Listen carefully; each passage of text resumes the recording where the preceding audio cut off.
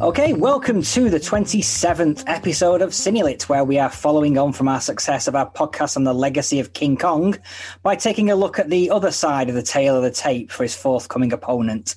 Yes, we are looking at the form of that perennial terror of Tokyo, Gojira, or Godzilla as he is more commonly known. I am your host, Adam Marsh, and joining me on this journey through the decades of wanton destruction and blatant disregard for public safety is Cinelit's resident expert, Daryl Buxton. How are you, Daryl? I'm good, thanks, Adam. Looking forward to talking about the big G. And also making his return to Cinelit is Peter Mumford. Peter has been programming East Asian cinema at Quad, our host cinema, for the best part of a decade now in the form of Satori Screen, and has programmed the big guy on the big screen many times now. Hello, Peter.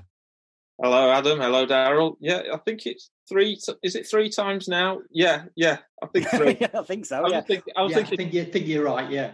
And then Mothra once, but Godzilla's not in the first Mothra film. Yeah, that's what confused me. So we're familiar with giant monsters, is what we're basically what I'm saying. Now, before we start, let's just explain to the I guess the uninitiated. Godzilla is a kaiju film. So that term is much more familiar to Western audiences now than it was, say, 20 years ago. Kaiju being a Japanese genre of film featuring giant monsters, fairly basic description, of which Gojira is considered the first of the genre, particularly in Japan. Some people tend to dial it back and include King Kong and Lost World in those kaiju movies, but I'm saying it starts with Godzilla. It starts with a big G. Okay, so rather than go through each individual 36 Godzilla movies in detail at great length over this podcast, which would be insanity, we're going to broadly structure our talk in looking at the various eras of Godzillas that they tend to be divided up into. So we're going to start with the Showa era, which covers 15 films made between 1954 and 1975. And let's begin with the original best, I guess, in many people's eyes, Gojira, 1954. Who wants to start? I'll start, actually. I've got in my collection an original UK cinema quad for the film. An original. Sounds way more impressive than it actually is, because the film wasn't released in UK cinemas until 2005. So I'm cheating there, but that was the first official cinema release in the UK came in 2005. Prior to that, we had the original version that was played around from 1956 was the Americanized version, which was edited down to 80 minutes and had at least 30% more Raymond Burr than most films have. I guess Raymond Burr as Steve Martin. As Steve Martin, yeah. As opposed to Steve Martin as Raymond Burr. I'd pay to see either. I really would. So I'm assuming that everyone's first experience of Godzilla, the 1954 version, was this 1956 Americanized version. Yes, yeah. I'm not sure it was for me. No, I think I don't know. Maybe it wasn't the first. I definitely saw other Godzilla films before I saw the first Godzilla film. Just kind of on a BBC Two Bank Holiday afternoon type thing when they would show, I guess, some of the goofier later entries. So I'm not sure I saw the original until maybe it was the DVD that followed that release in the mid 2000s. Yeah. So I think I have seen the Raymond Burr version since, but it wasn't my introduction. I went in for the full Japanese cut with the actual serious film that is people sometimes forget is the original Godzilla.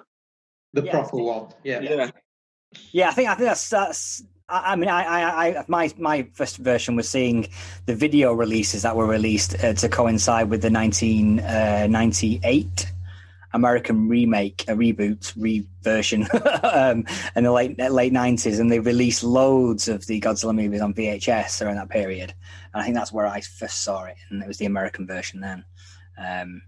But yeah, but like you said, it's a serious film in many ways. It follows that pattern of having a great first movie that starts the franchise off, and then none of them ever really reached that peak, maybe? Well, it depends what you want from a Godzilla film, I guess. Yeah. When you could go to a library and find a number of academic articles all about the first Godzilla film and how it reflects kind of Japan at post-World War II and after the atomic bomb and all that. And it's all definitely there in that first film. It is kind of, you could definitely see Godzilla as a metaphor for this massive destructive thing that there's no defense for, and things like that. And it's quite a seriously intended film. Godzilla's the only monster in it. It's got the tone maintains its seriousness without. It's not like some of the later Godzilla films where they're kind of like, well, now it's been 10 minutes, we need better have some slapstick for the kids. But it is an excellent film, definitely. But you say to someone, do you want to watch a great Godzilla film now? If you show them the first Godzilla film, they won't necessarily see that as a great Godzilla film because that's not what they associate with Godzilla anymore. Yeah, it has definitely morphed over its decades and decades, hasn't it? It's not the same beast as it was in 1954. Yeah. So the director came to the UK and saw The Beast from 20,000 Fathoms in 1953 and was inspired to make his own version, giant monster movie when he went back to Japan. And this coincided with a news story about I'm going to mispronounce the of this now, but Daigo Fukurimaru incident. Just call it Lucky Dragon 5, Adam. Lucky Dragon 5, there you go. English name, yeah. I know, but I was trying to be authentic, Daryl. Come on. Which happened, I noticed that was a fallout of the Bikini Atoll weapons tests by the USA.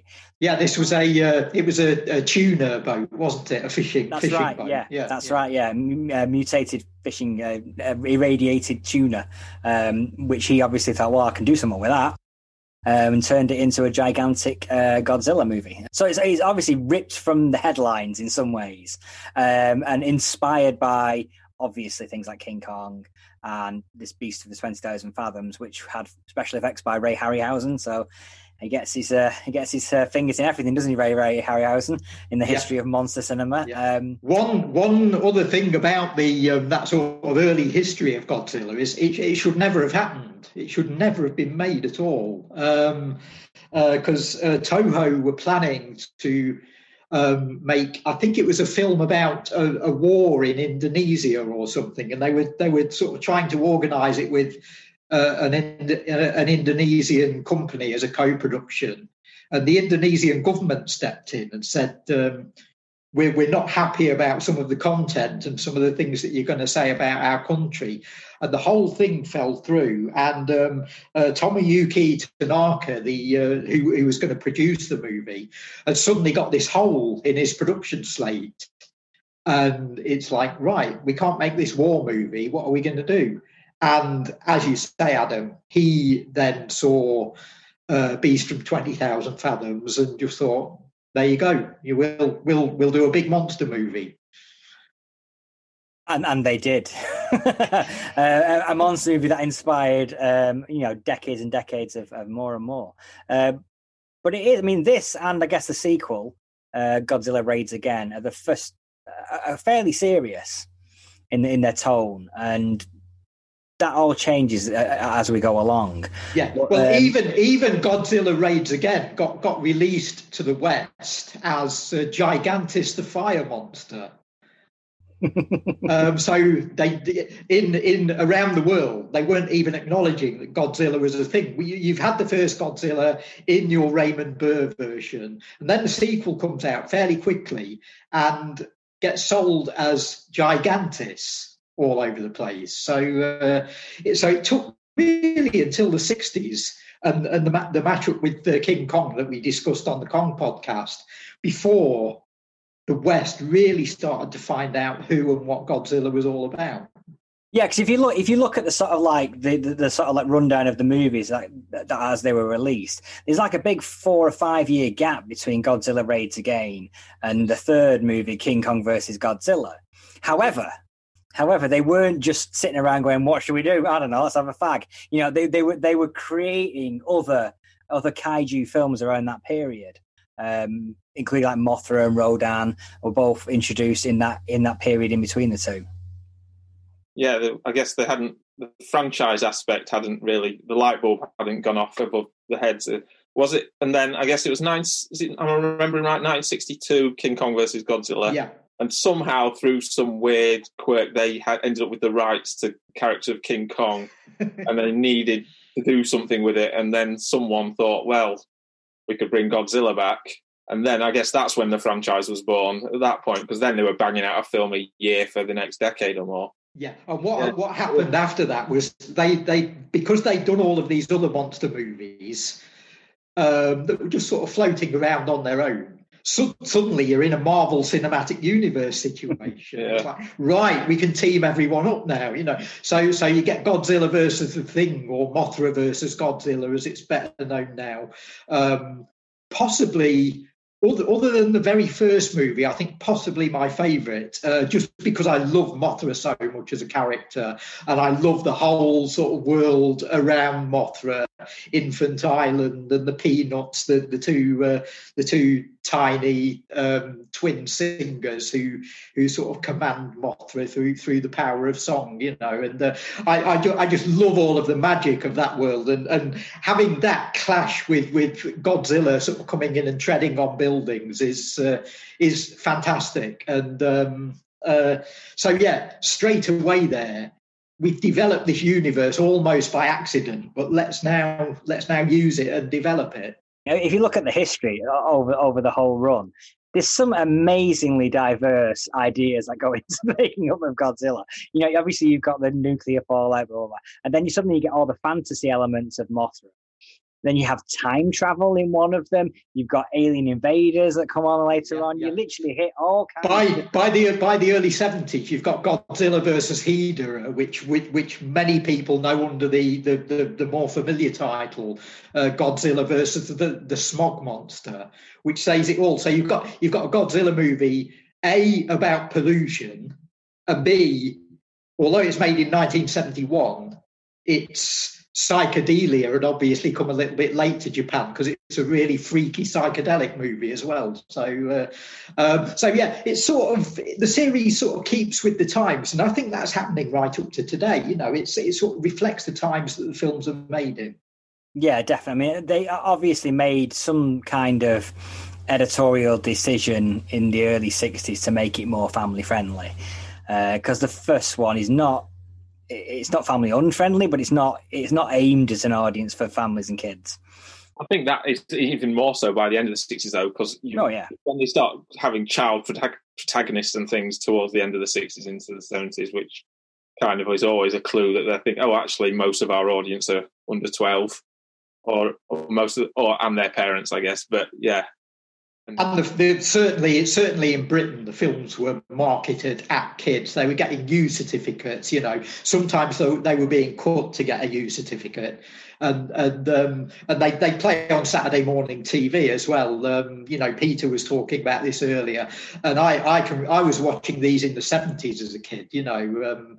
On either Saturday mornings or Thursday afternoons they'd be on. And I remember distinctly seeing Ebirah, Horror of the Deep, in which Godzilla fights a giant lobster, of course. Yeah, naturally. I watched that after getting home from school one Thursday afternoon. So, you know, that's the sort of audience that the films were being aimed at, sort of from the mid-60s right through until the end of the Showa period, really, up to 75.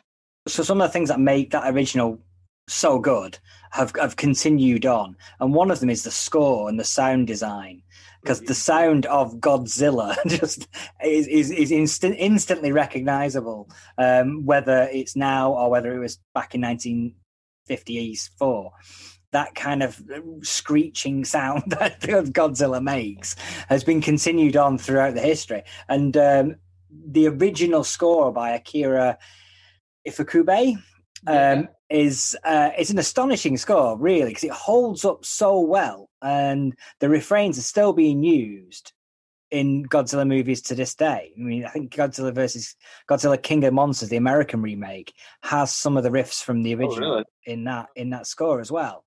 And I think to a fairly wide audience, it's recognisable. Maybe not quite as much as something like the Jaws motif, but it's getting there. I think you know there's a sizable percentage of the audience sort of recognise the Godzilla soundtrack when they hear it. Yes, definitely. As well, I should have looked this up in advance. There was a rap song about, it must be 15 years ago or more, that was a hit that had the Godzilla fanfare sampled in it. I think illegally initially until letters were exchanged. And I'll have to look that up and send you the YouTube link, Adam, to put on the Cinelit page or something, because I can hear the song without remembering who it's by. I was expecting you to go into the full rap. I was remaining silent just to bait you into it. As we know, Adam, I'm not a natural rapper. No, you're not. You're not.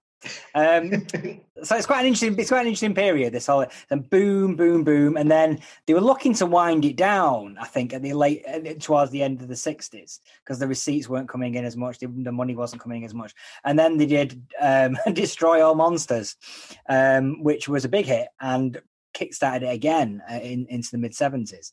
Which Pete, that's one of the three films you've shown, Pete, isn't it? Yeah, and it's quite an unusual one as well, because it is.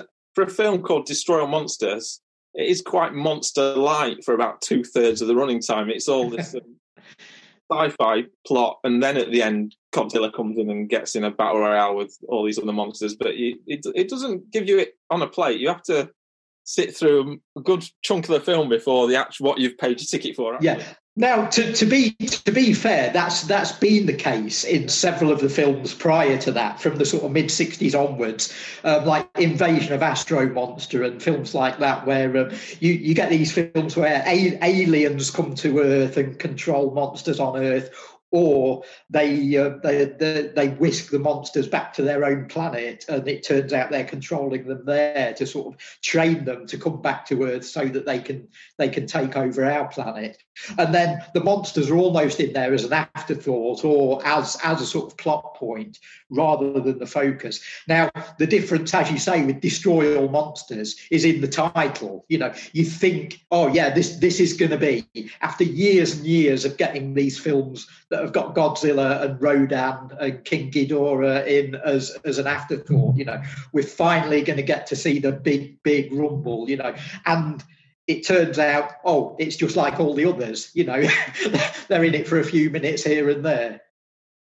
Is it Destroy All Monsters as well that introduces the concept of Monster Island, this kind of little island off Japan somewhere? Where all I think that's right, yeah. I think that's the first time you see it. Yeah. One thing I will mention is watching it at the Quad when you programmed it was particularly great for Derby audiences, because there's one scene where one of the monsters, I can't remember if it's Godzilla or one of the others, but one monster actually crashes into a building and destroys it, and it looks identical to Derby assembly rooms. Yeah, it's quite an interesting one. I just reminded of Invasion of the Astro Monsters, Darryl. You mentioned it, Darryl. I was watching that one. I'm in my trying to attempt to watch as many of these films before recording today, and I'm about 40 minutes in, and I'm thinking, it's not going much. It's not going much. This is come on. I'm gonna knock this off and whack on Ibrea Horror of the Deep in a minute or something like that. And then, literally, as soon as I was thinking that, I go out of the room, make a cup of tea, come back in, and there's Godzilla and Rodan encircled in two giant orbs being lifted up into a spaceship. I'm like, have I gone out and come back into a different movie here? What's going on? It really kicks on from there. But that's one of the great things about these movies. I think you're right, Pete, on the whole franchise thing we were talking about. Did they know what they had with the Godzilla character and the franchise elements of it? Because from 1971 onwards, every film has the name Godzilla in the title. Yeah. Whereas a lot of these 60s ones, sometimes they just forget to include Godzilla in the title. You know, Invasion of the Astro Monster. It's like, should have been Godzilla and the Invasion of the Astro Monster. Well, I think it's Godzilla was the star by that point. He had kind of, all of these monsters were popular, but Godzilla was always that notch above. He was the one that was getting. You didn't need him in the title. You just needed him above the title. Yeah. He'd not got a good enough agent in 1965. Obviously. I think it's to do with kind of the Japanese film industry was kind of having a really tough time the late 60s and early 70s, and it kind of led, TV was doing it a lot of damage, which led to it kind of a lot of Japanese films at that point, they either went really extreme in terms of content, so they were showing things that couldn't be on television in terms of sex and violence and things, or they went firmly the other end and went fairly as family friendly as you could want. And I think among kids, Godzilla was the star, and so they were going for the pester power, I guess. So if a kid can read Godzilla on a poster and say to Mum, I want to go and see that, then that's two bums on seats. Sort of thing. Yeah. I'm just surprised. I'm just surprised all of those 60s ones weren't called Godzilla or Godzilla versus.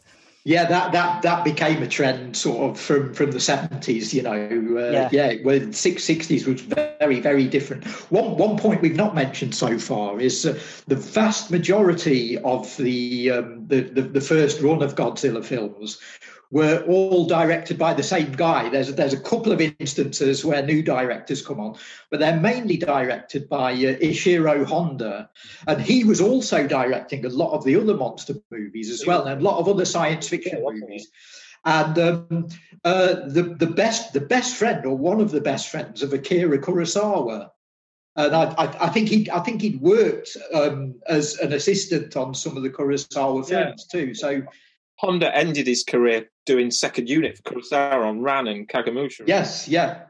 But I think they'd known each other way before that as well, Peter. So it was almost like him coming back to sort of help his old mate out. But I do believe that they stayed mates for their whole lives.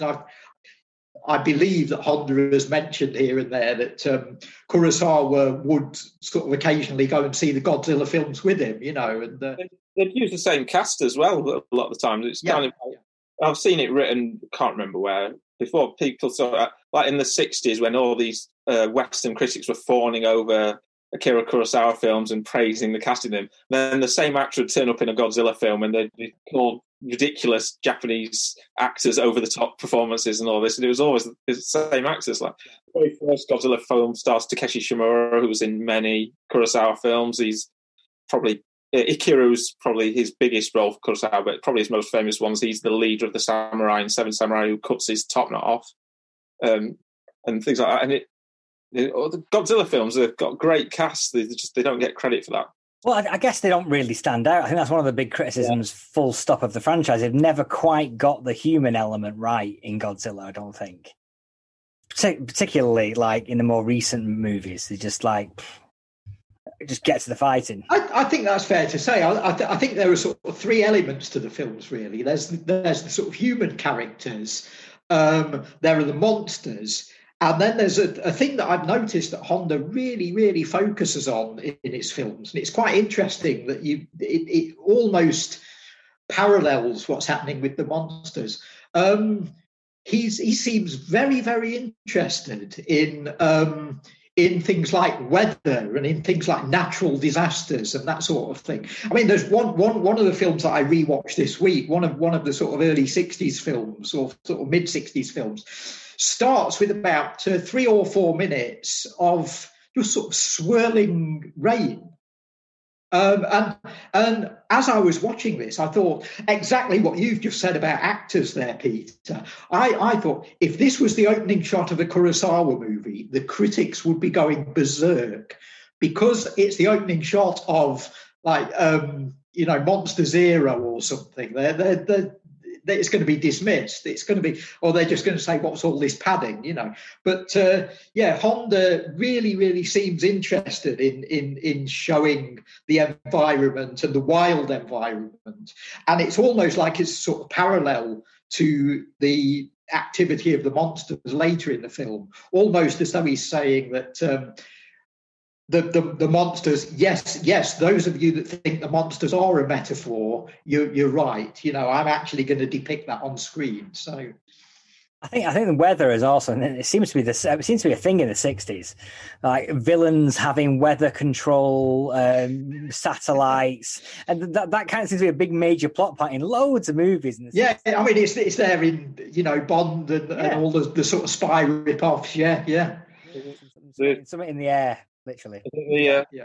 failed Avengers movie all about Sean Connery wanting to control the weather. Yeah. The 90s one, yeah. I think they come back to it 4 or 5 times in Godzilla movies.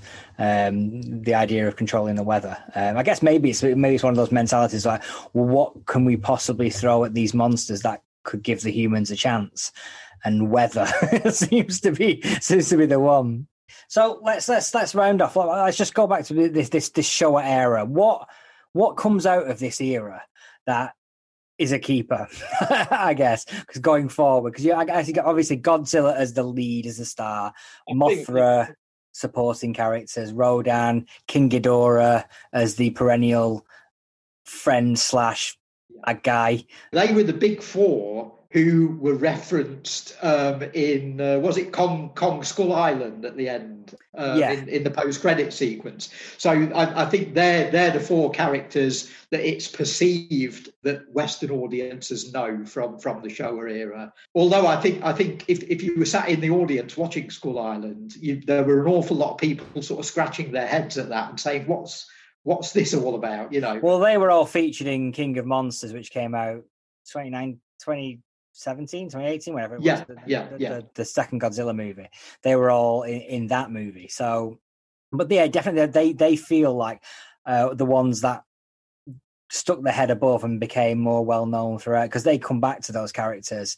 You're not seeing Ebirah the giant lobster anytime soon. No, I mean the other one was released at the fag end of the initial run of Godzilla movies, and that was Godzilla versus Mechagodzilla, and the idea of a mechanical Godzilla, which remarkably came about 4 or 5 years after Mecha Kong was in King Kong Escapes. Yeah, that's such a weird thing that you'd think it'd be the other way around. But and you took them so bloody long as well. It's like you've already introduced a mecha character, introduced Mecha Godzilla. Yeah, and Mecha Godzilla got not only into the last 2 films, but I think he's named in the title of the last 2 films as well. And then of course, even there are rumours sort of flying around that he may appear in the new film.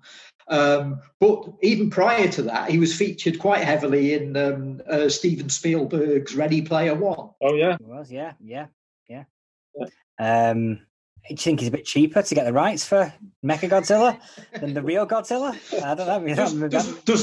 Does that matter to Steven Spielberg? Whether the rights are cheap? He's sitting there thinking, God, I've spent loads of money on getting Chucky.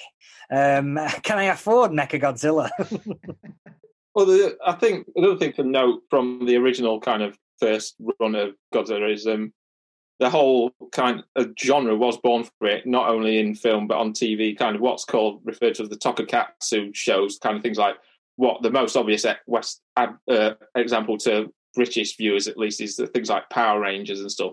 That all comes out of Godzilla because the guy who did the special effects for most of the original Godzilla is this guy called Eiji Tsuburaya, who deserves to be mentioned alongside Ishiro. Definitely. Godzilla. And he got so successful from doing Godzilla, he was able to go off to TV, and he first did a show called Ultra Q, which is a kind of a story, a different. It's not got a running story. It has returning characters, but each episode is a different story where they would reuse costumes and things from the monster movies he'd been making.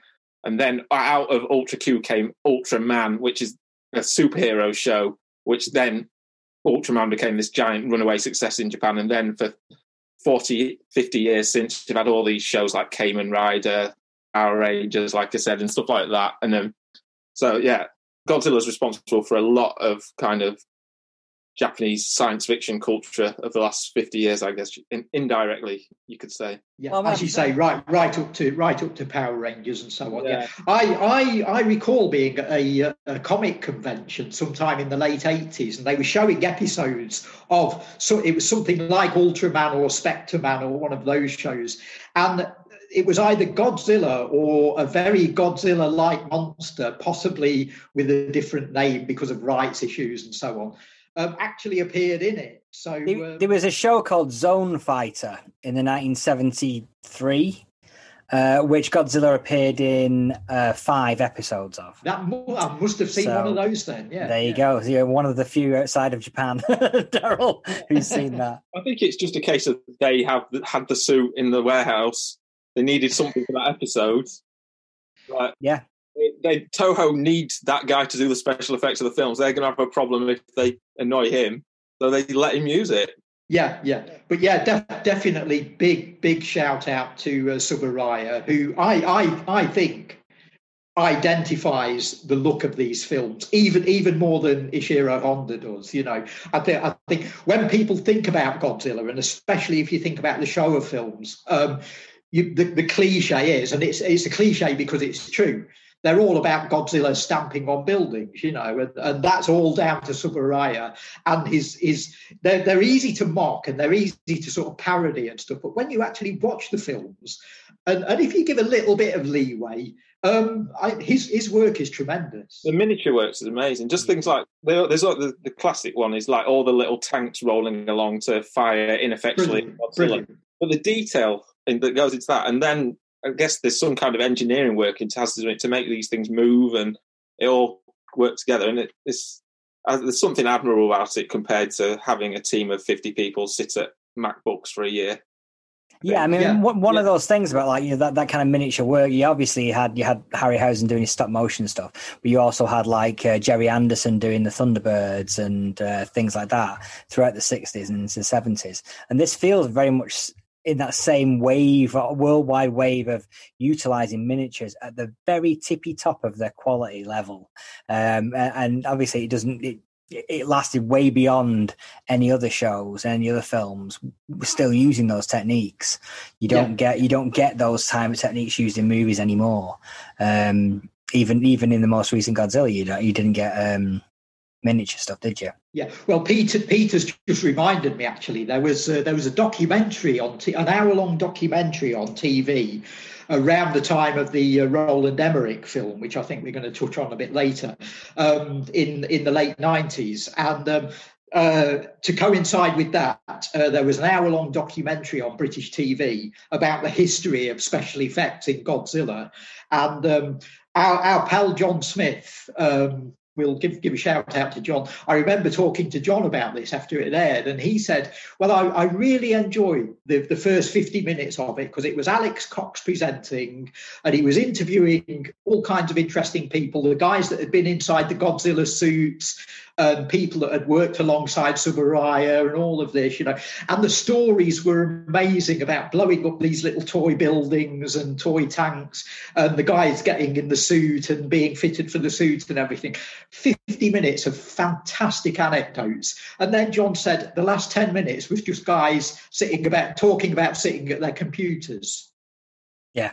And it killed it, Yeah, designing a rubbish Godzilla, Yeah. Which we'll come on to, yeah. Absolutely, yeah. So that's the first wave. Then we had a break of about 9 years between that wave, and then we went into the Heisei era, which is from 1984. But prior to that, we had a few other sort of interactions with the Western world. Godzilla. We had the Godzilla TV cartoon, which was made by Hanna-Barbera, which gave the world Godzuki. Is that right? Was that the first introduction of Godzuki in the cartoon? I think so, yeah. Which obviously went on to have a massive impact. He's the Scrappy-Doo of Godzilla movies. Prior to that, in the films, we'd had Minya or Minilla, the son of Godzilla, who actually got his own title movie, Son of Godzilla, in 1967. So I suppose Godzuki, if Godzuki did have any sort of precedent, it was in Son of Godzilla. But his rich heritage is what you mean, Daryl. The rich lineage that went into bringing Godzuki onto the cartoon screens. So that ran around 79, 80 sort of period. But we also had a failed attempt at the first Western Godzilla movie around this period, which was Steve Miner attempted to make a 3D Godzilla movie in the States, but it never came to anything. Obviously, the success of Friday the 13th Part 3, 3D, inspired them to think they could do a Godzilla movie. Sadly, or perhaps happily, that one didn't get made. Miner would have gone on to direct Jason versus Godzilla at some point there. If that there you go. So shared universe. There's one that we missed. Yeah. Exactly. Yeah.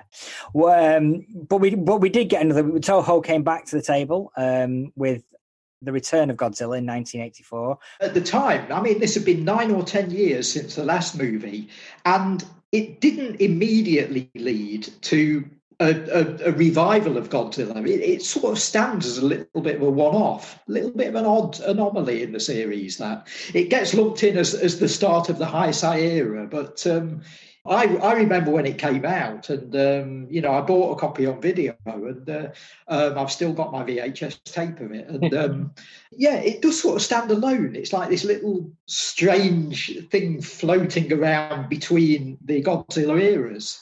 Yeah, I mean, it kind of attempts to be a kind of reboot, I guess.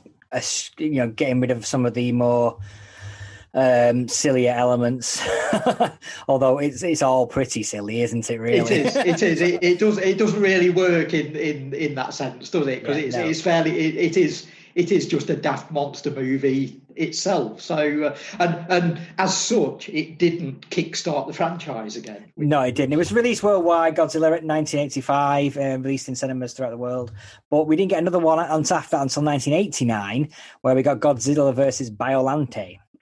And that did kickstart a little run of a movie practically every year through the early to mid 90s. Yeah. Now, immediately with Biollante, you've got the whole sort of ecological concern coming back in, because Godzilla's basically fighting pretty much a giant plant.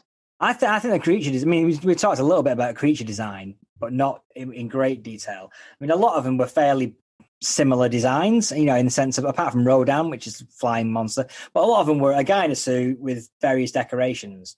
Yeah. And Biollante really stands out as something a little bit different from what had gone before.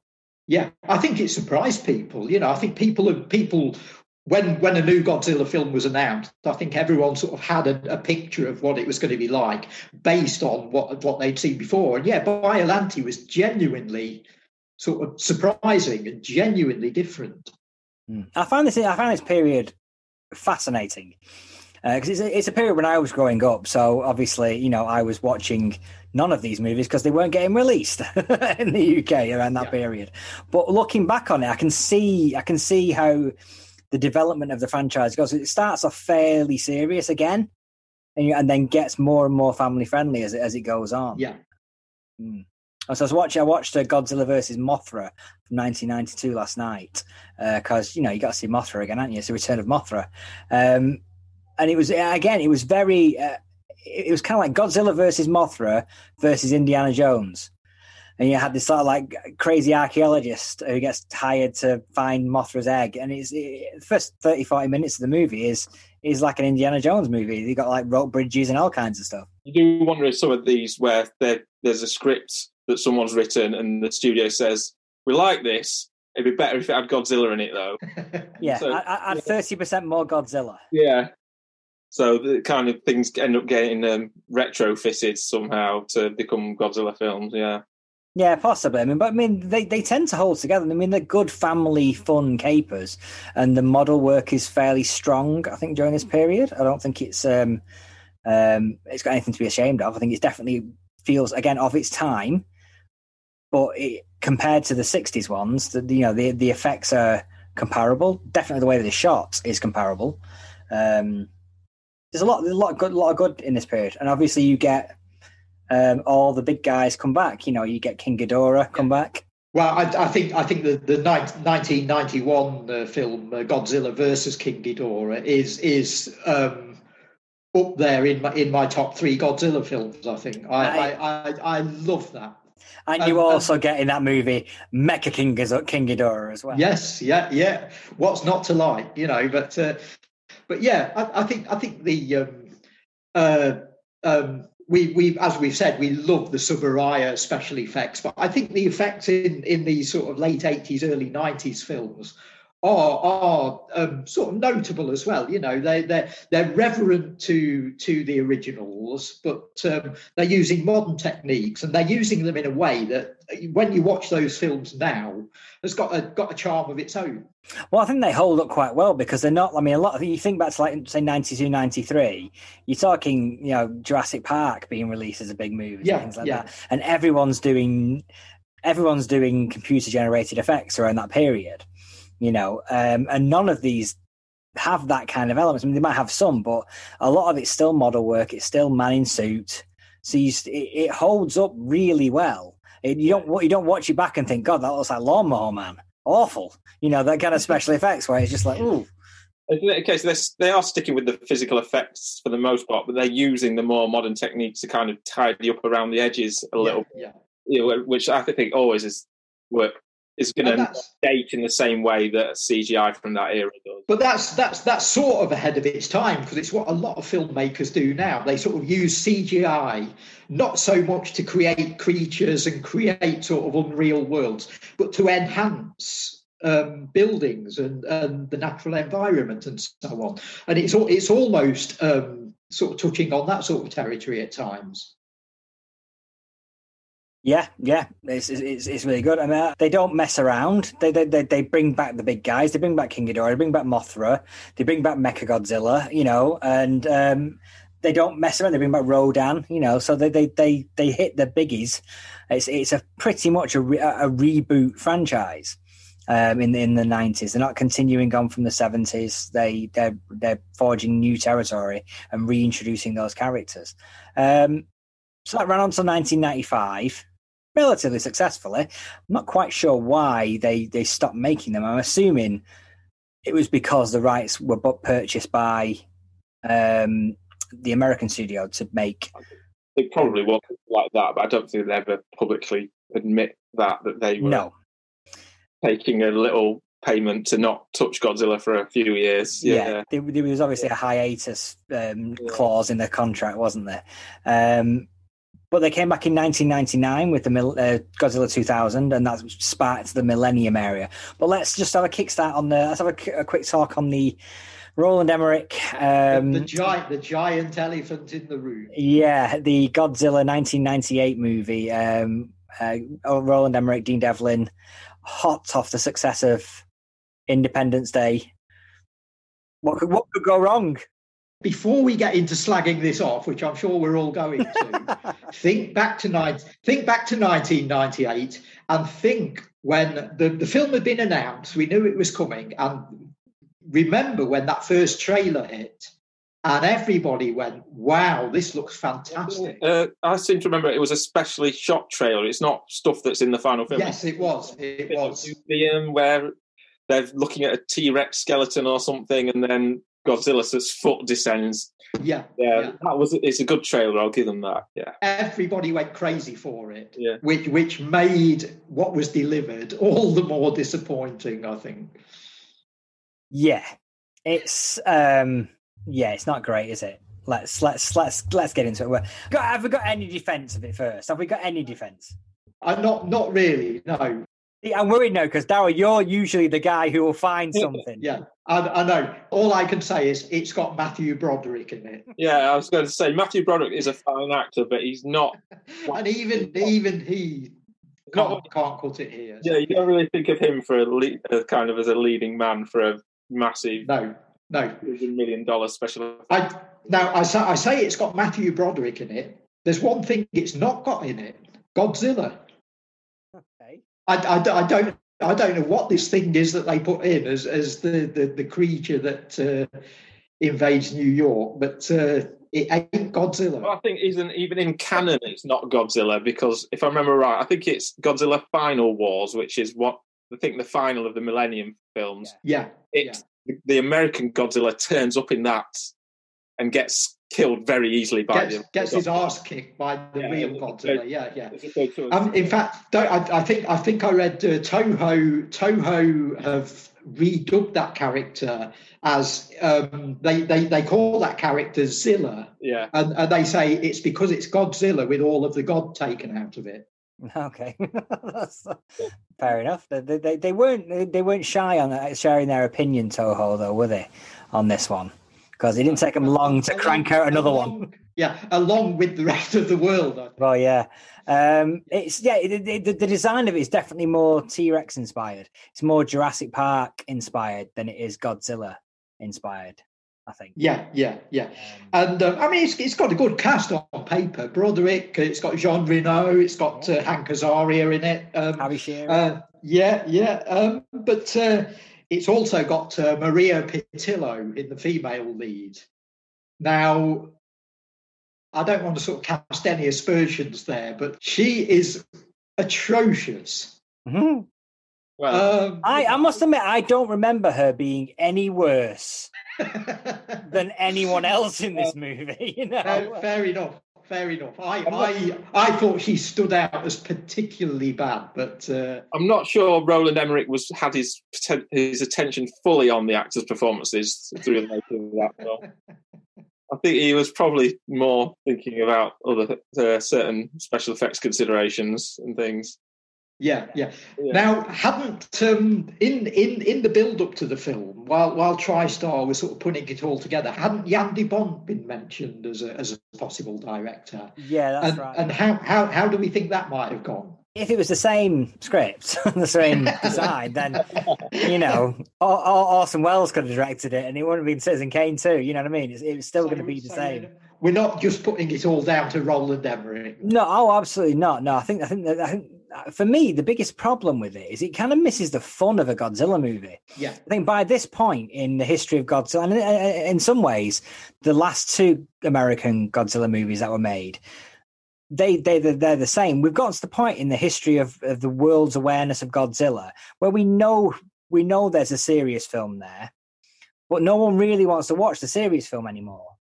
People want to watch the fighting monsters film and the fun Godzilla movie. I've been watching this week, coincidentally, in between rewatching some of the Godzilla films. I've been watching the recent Criterion Bruce Lee box set, and it's fascinated me that Bruce Lee films are structured in the same way as Godzilla films, in that you sort of get plot for 20 minutes and then a fight scene, and then plot for 20 minutes and then a slightly bigger fight scene. And then right at the end, it's the big fight, and Bruce or Godzilla get to really show their stuff. And it's been absolutely fascinating watching those films in tandem and seeing how much the structures sort of mirror one another. And it is that fun element, as you say, Adam. It is partly it's having that familiarity of knowing how the plot's sort of going to unfold, and partly just isn't it great to watch guys in rubber suits or amazingly well created and well designed sort of computerized monsters sort of duking it out on screen or treading on buildings, you know. And I think the thing with Emmerich and Devlin coming off Independence Day, I think it was soon found out that the casting of that movie of Independence Day was spot on. It elevated the plot, it elevated the film. So you had the sort of like characters that the audiences like spending time with. You know, your Will Smith characters, Jeff Goldblum characters. You had those characters, even the prime minister, even the president in Independence Day. You like spending time with those characters. Whereas you watch Godzilla and it's like, I don't want to spend time with these characters. I just want to watch Godzilla blow things up. And it just never really got that. It needed the injection of a charismatic leading man or leading lady that would elevate the mundane plot elements. Right, and Emmerich's carried on making this type of film, and has never captured that magic of Independence Day ever again. So Godzilla wasn't even a one-off in that sense. No, it started the trend, I think. And amazingly, didn't finish his career, but no, it didn't. But there you go. What can you do? What do you need to do to lose a career in now after making something like Godzilla? Yeah. But the silver lining on that massive storm cloud was that Toho Studios carried on and got their finger out and started making more films. So they didn't mess around. 1999, the next movie by Toho came out the following year. So we're now into a new era as well. These are called the Millennium. The Millennium era, that's right, yeah. And it established Godzilla back where he belongs. It literally said, "This is how you do Godzilla, guys." While it wasn't anything super innovative, it re-established Godzilla back on the big screen. I think it wasn't just that Godzilla was a big disappointment; it's that it was worldwide a big disappointment. That it was like articles were written about the failure of this film, and it was kind of a talking point that how badly they had messed up Godzilla. And I think that Toho clearly thought, well, we've got 30 years experience making Godzilla films. We can show them what they should have done, and we could do it 5 or 10% of the cost, and we'll show you that. I guess a bit of national pride there as well, showing that Godzilla is a Japanese icon and only the Japanese can get him right. Maybe, yeah, and maybe also like a fear of the stink lingering on the Godzilla names to some extent, because like it was such a big flop that you could have started saying, well, it's obviously it's Godzilla as well. It's not just the treatment of it; it's Godzilla as well. It's the character's outdated, blah blah blah. You could start to that if left to foster, that could become a part of an argument. But they didn't let it foster. They came out with a strong movie straight away and rebooted it. So this movie acts as a sequel to the original, doesn't it? In that it takes out all the other films and reboots it again, with the only the 1954 movie being canon, I guess, in if you can call anything canon in the Godzilla franchise. So it's the recent Halloween of Godzilla film. Yeah. So it's interesting. It reestablishes it, and then they go on a run of another 4 or 5 movies here in the early 2000s that are fairly standalone. You don't need to watch; they're not sequelized. They're just another Godzilla adventure. Culminating with Godzilla Final Wars, which was the 50th anniversary film of Godzilla, which is a riot, a real fun jump. I think he fights every single monster he's ever fought. That's the film that you wanted when you saw the title "Destroy All Monsters" in 1969. Yeah. They finally did it. I'm quite amused by this. He fights literally every monster that he's ever faced. Comes back for a second bout, or indeed in some ways a 50th bout. But also one of the criticisms of this movie is there's too much time spent with the humans. That's literally one of the criticisms on this movie, where he fights like everybody, including Zilla, as we've said. I mean, it was a hot film because the director was coming off a big worldwide hit with Versus, wasn't it? It was the Ryu Kitamura? Yeah. Yeah. I guess, Versus was a part of that kind of the Asia Extreme thing that was happening around the turn of the millennium, and had he worked in the West by that point? I can't remember, because he made Midnight Meat Train and 1 or 2 other films in the West. Yeah, I think he went on to those sort of just after. I think almost immediately after Final Wars. I think. Yeah, and I may be wrong on that, but I think so. And so I guess it's a case of giving. I guess he was a name and that genre film fans were watching at that point after Versus.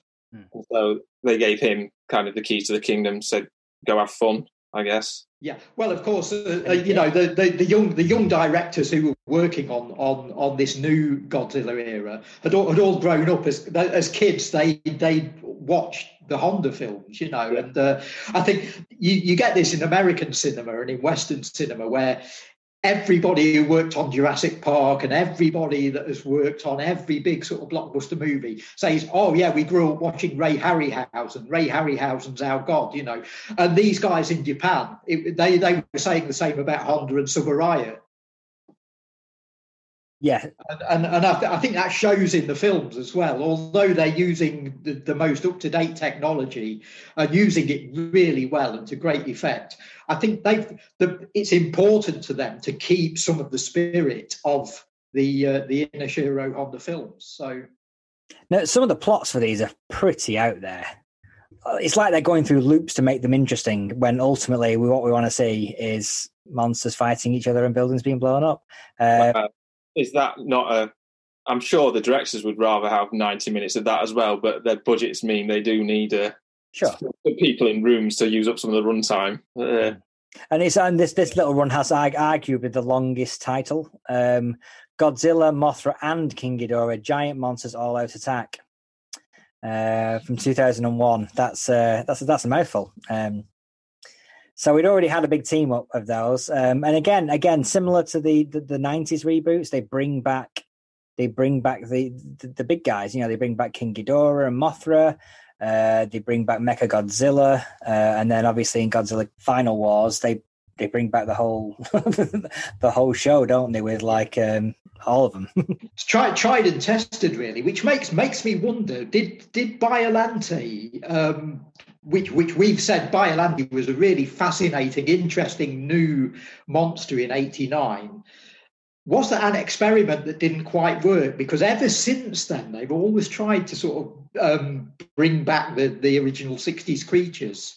Yeah, possibly. They're still doing it. They're still doing it now. Yeah, there's not been a new. I mean, there has been new monsters created, but like nothing that's ever caught on. There's been no new Rodan or nothing new Ghidorah. Yeah. Nothing that's been in the title either. I mean, a lot of the ones that they introduced, they were like versions of Godzilla. So you had like obviously you had Mechagodzilla in the 70s, but you had Godzillasaurus in Godzilla versus King Ghidorah, 91. You had Space Godzilla.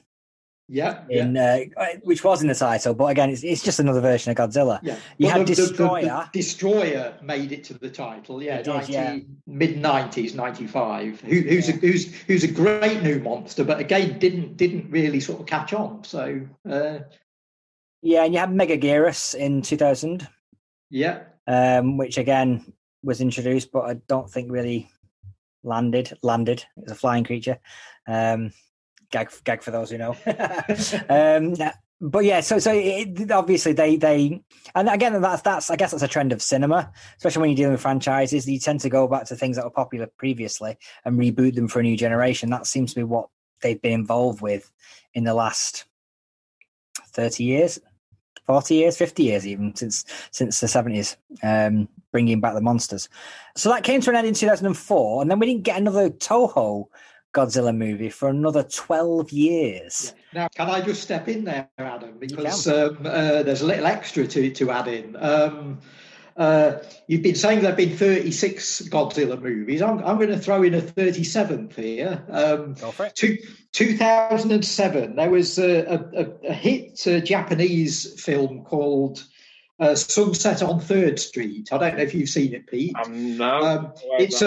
It's a sort of family drama set in the mid-50s, and it's all about sort of lower working class families sort of struggling along to try and make ends meet in mid-50s Japan. And it was quite a hit in Japan. And there was a sequel to it in 2007 called Always.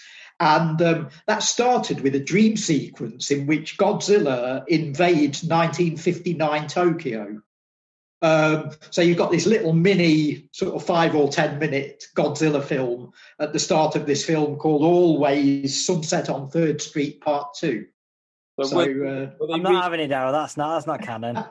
Were they reusing? Apparently Toho made the Sunset on 3rd Street films, and they have said that it's the real Godzilla in a real Godzilla movie. So, but it was a dream. Well, it is a dream, but Toho do regard it as a Godzilla movie of sorts. So was it reusing footage, or was it they actually went? No, it's a brand new sequence. Yeah.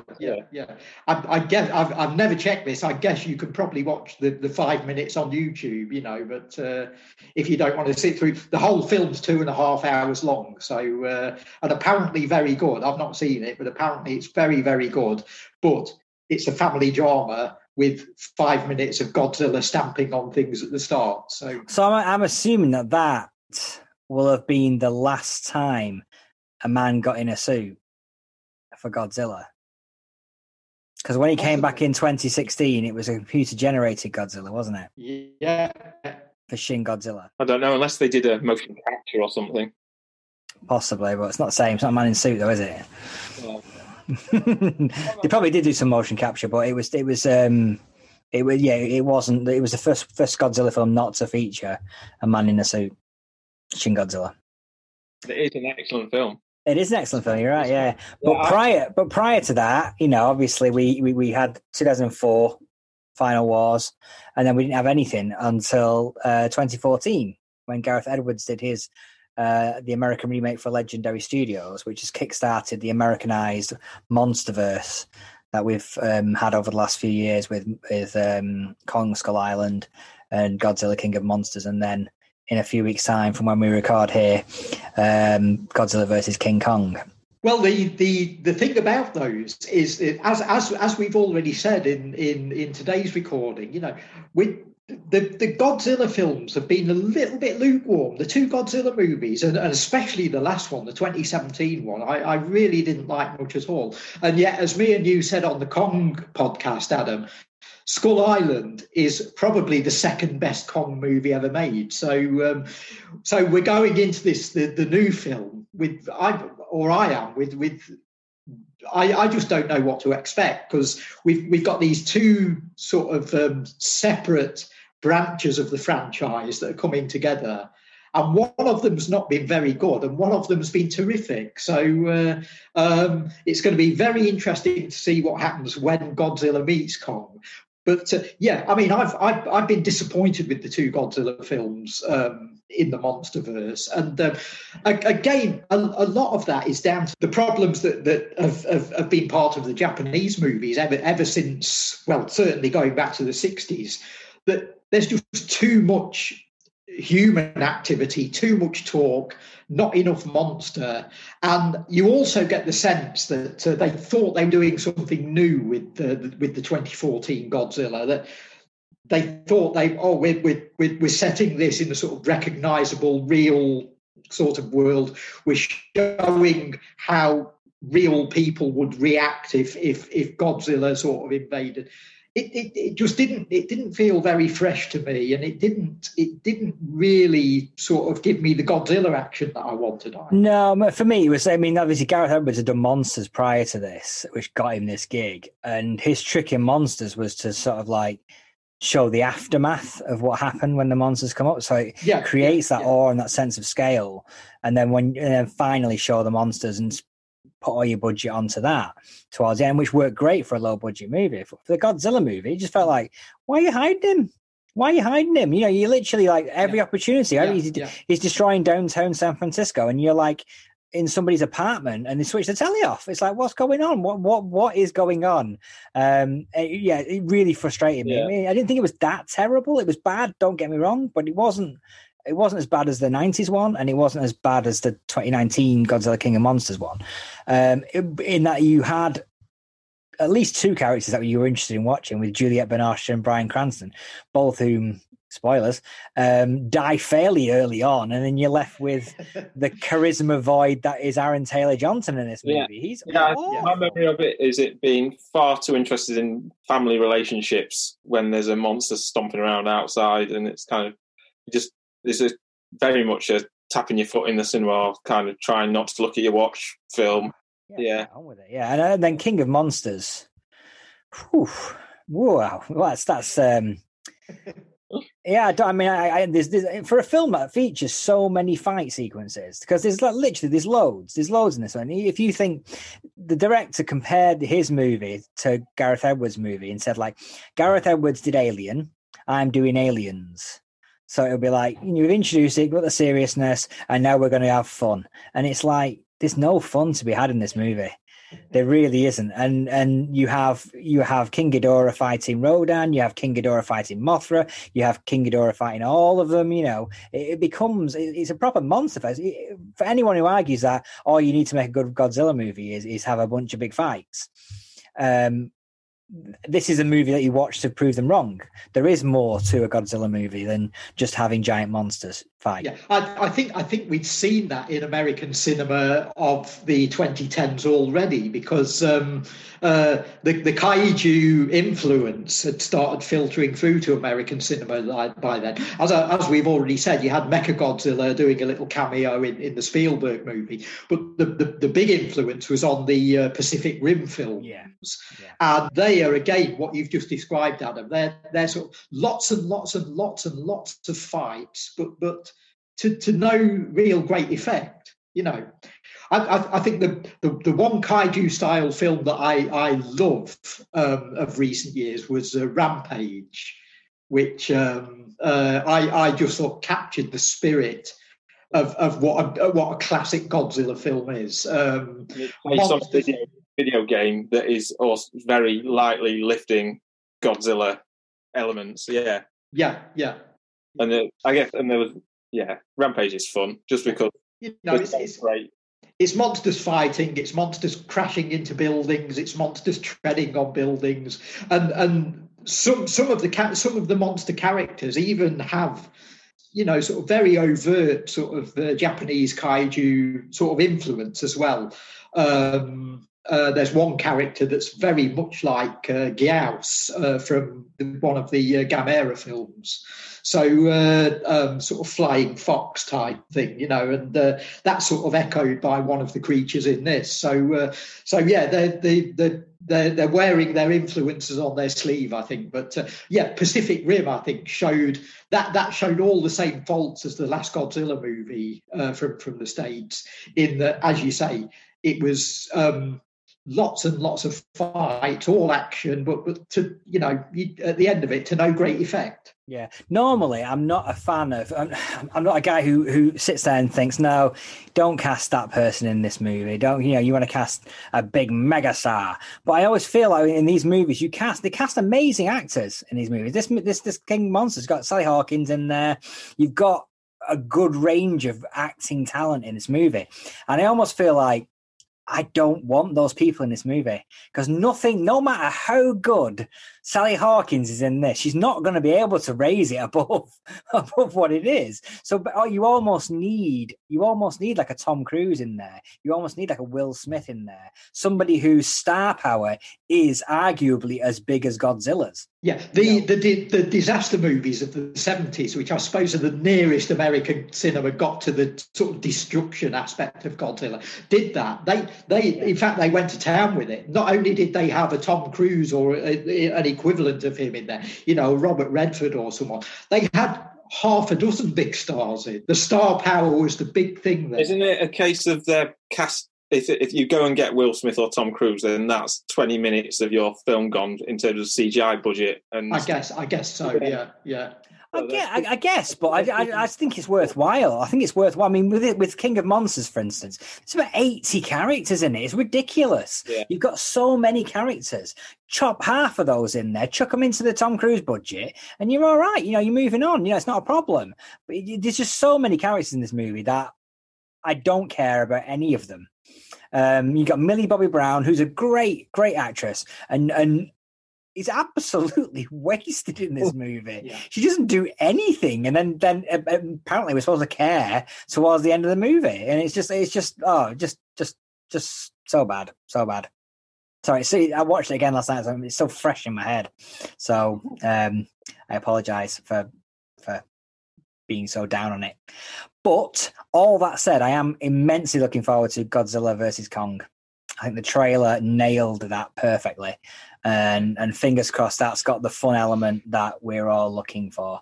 Now we've been there with good trailers before. Don't forget 1998. Yeah, I agree. It does seem to have hit a nerve into. I don't know if it's because people have been locked up for a year and haven't been out to see a big spectacle movie as well. But anticipation for this film seems way off the charts compared to the recent like Godzilla films. So I think you're saying people, it appears to be delivering what people want, which is just monsters hitting each other with minimal human complications, which I think people are ready for that at the moment.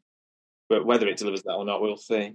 Do you think that there's a magic in bringing Kong and Godzilla together as we know it happened in 1962, but a lot of the modern audience might not be aware of that,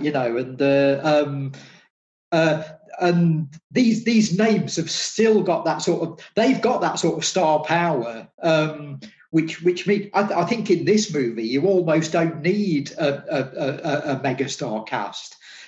You've got the stars there. You've got this idea of Godzilla versus Kong, and I think that could be enough to carry this. Yeah, I agree. I think this is. In fact, I don't even know who's in it.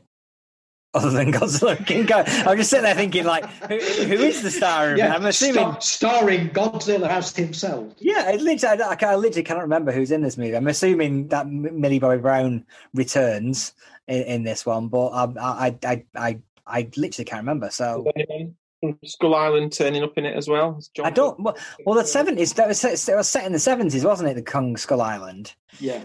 So in the timeline, anybody that was in that first movie needs to be like 50 years older. Okay. So I'm not sure, really. I don't think there's anybody from those movies turning up.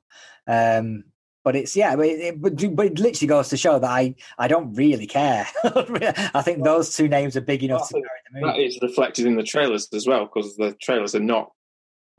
They don't care either. Yeah, I've had a quick look at the cast, and Millie Bobby Brown is in it. Right. You've got decent names, but they are all sort of second stringers really. You've got people like Alexander Skarsgård, Rebecca Hall in it. Eliza Gonzalez, Kyle Chandler. So they're sort of known quantities, but they're not nameable. They're titled. No, not at all. They're not even a John Goodman or a Samuel L. Jackson, are they? So even the makers themselves, they know that Godzilla and King Kong are their stars, and they're the names above the title. What do we think about Adam Wingard as director? Because he's never done anything on this sort of scale before. But again, I think he's the kind of guy that will have grown up watching Godzilla. His movies are always fun. Yeah. And I'm hoping that's what's going to be brought to the table with this, because I can see that. You can bring special effects directors in to direct the big action sequences and action directors, and so he's looking at the overall structure of the film and then the acting. So, I think I'm tentatively hopeful. That said, Michael Dougherty, who directed Godzilla King of Monsters, had a similar track record, for making fun movies and stuff. And it was like, oh, are they going to get crushed? Like indie directors making their first massive budget Hollywood film, you never know if the machine's going to grind them down. And it's as perhaps happened to Gareth Edwards on his Godzilla. It's kind of the demands of the studio kind of overpowering the things that made them interesting to get the job in the first place. Yeah, the information I've read on this, if this is right, the film's got almost a 3-hour running time as well. Now that is a thing that's worrying. Bode well. That is worrying. That is worrying. It says if these things aren't always correct online, but it says 172 minutes. Is that possibly not because they know in the current situation 90% of people are going to be watching this on a streaming service where you can just pause it. Yeah, you can watch it episodically. He may have been editing this time last year and thought, well, I guess 2 hours 10 minutes isn't so important anymore. Could be. Yeah. I mean, it is a sort of modern way of making movies. Even with something like The Irishman, the Scorsese film, that's made to sort of placate the director and him wanting to make a long movie, but B, the streaming service and the company that are sort of funding it all know that it'll appeal to their audience because they can watch it in bits and pieces. And that may well be the same with something like this. Oh, see, I'm less optimistic now. I was really looking forward to that. It's like, oh. Yeah, me too in a way. But I could be wrong on the running time or the internet could be. And B, who knows? They might just pull it off. Okay, well, just one more part of Godzilla's history that we missed out on, which I'm surprised at, Daryl. Frankly, I'm stunned. But the connection of Luigi Cozzi in the Godzilla history. I've got that written down on my iPad actually. The Cotzilla, yeah. Godzilla, yeah, exactly. Luigi Cozzi, one of everyone's favourite Italian exploitation film directors, director of films like Star Crash and so on. In the late 70s, he got the chance to re-release the original Godzilla in Italy. And he did it in what became known as the Cotzilla version. And he basically sort of recut the movie. I think, did he film new special effects scenes, I think, for it? Yeah. And sort of colorized it all or tinted it all and re-released it to Italian cinemas. And there's this extra little anomaly in the history of Godzilla, sort of just after the Showa era. And so there's one for Godzilla completists. If you've not seen the Godzilla version of the original Gojira, if you thought that Raymond Burr as Steve Martin, Ace Reporter, was a sort of travesty of the original, try this one. I'm intrigued to see it. It's super rare to see because it's not. It's back in the print of it is back in the Toho archive, and it's never been released on DVD, as far as I'm aware. So I'm guessing that there are sort of means to see the ways of seeing it on the internet. Even you probably have to trawl the dark web to see it, but we don't condone any of that, though. We don't condone any of that. me not. Patiently wait for that mega box set that comes out. Yeah. Are we going to say any more about Shin Godzilla? Because I think that's worth. Yes, let's go before we move on. We sort of overlooked that a bit. Yeah. Sorry. So Shin Godzilla, which is Toho's return to the Godzilla franchise in 2016, with a much more horror-leaning movie than they've previously done in any of their incarnations up to that point. Again, we've talked about how it was the first one without the man in the suit, but a really fascinating movie in many ways. Earlier, Adam, you said the Godzilla films have never quite got the human element right. I think this is the first one where it has, because it is basically a 2-hour drama about a national crisis and the government's failure to act correctly in response, which I don't know why that would resonate with audiences right now. The crisis is Godzilla isn't really the main focus of the film. It's kind of what Gareth Edwards tried in that sense, and he got it wrong, and they've got it right. Yeah, and I guess in the Japanese, you can say that it's not really you're not really invested in the individual stories of the characters, but you do become invested in kind of this. They are kind of interchangeable bureaucrats totally failing to deal with this crisis, and it does become. It is the only Godzilla film to ever win Best Film at the Japanese Oscars as well. The equivalent of if Skull Island had won Best Film at the Oscars, there would be outrage. But Shin Godzilla can win at the Japanese Oscars, and everyone thinks, absolutely, yeah, fair enough. That was a great film. So, yeah, I'd encourage people to seek out Shin Godzilla, even if Men in Suits doesn't immediately jump out at you. There's kind of a reason why that they don't do the Men in Suits in many ways, because of the plot, because the creature, as we will call Godzilla for most of the movies, a creature, is evolving before our very eyes on screen, which I thought was a fascinating fascinating take on the Godzilla character. It was like evolving in various different stages, and with each stage, the threat became more and more, That works really well, I think. It's a great take on an already sort of legendary character. It must have been quite scary for the script writers and the effects people to sort of develop that and think this could go so wrong, and yet they pull it off. It's interesting directors as well, because it's 2 directors on it. One is, I think his name's Shinji Higuchi, who has a special effects background and kind of grew up watching Godzilla and started making his own, doing special effects and putting together Men in Suit stuff. But the other one is a guy called Hideaki Anno, who actually has a background in anime. He did a series called Neon Genesis Evangelion, which is kind of beloved of many anime fans from about 20 years ago. And I think he's bringing the human interest stuff to it and the satire, and the two mesh really well. And didn't the Shinji Higuchi also do the Gamera reboots in the 90s?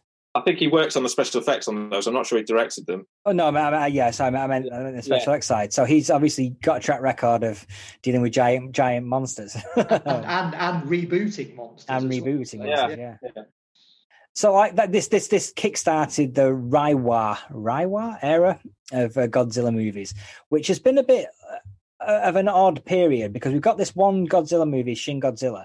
We've yet to get another live action movie, which is surprising considering, like you say, it had such worldwide acclaim, Oscars, Japanese awards, but we've not had a sequel to that. But we have had 3 anime movies that have been made between 2017 and 2018. Well, I wonder, like we said earlier, that there wasn't any Japanese Godzilla films in the run-up to the 90s US film, whether there was some kind of deal done where they wouldn't follow up Shin Godzilla for so long, and then doing animes on Netflix is maybe the loophole that the contract didn't cover. or something. Yeah, possibly. I mean, Shin Godzilla was made in between. I mean, it was made 2 years after Godzilla, and I don't know, but I don't know. Maybe no one's come up with a story that they're worried that it's not going to match Shin Godzilla. Within 10, 15 years, there'll be another one from. Yeah. Well, I wonder if we're in with Godzilla versus Kong coming out. You know, even though it may be great and it may be a big success, might we sort of be back in Roland Emmerich territory in one way, in that is the catalyst that sort of kickstarts things in Japan.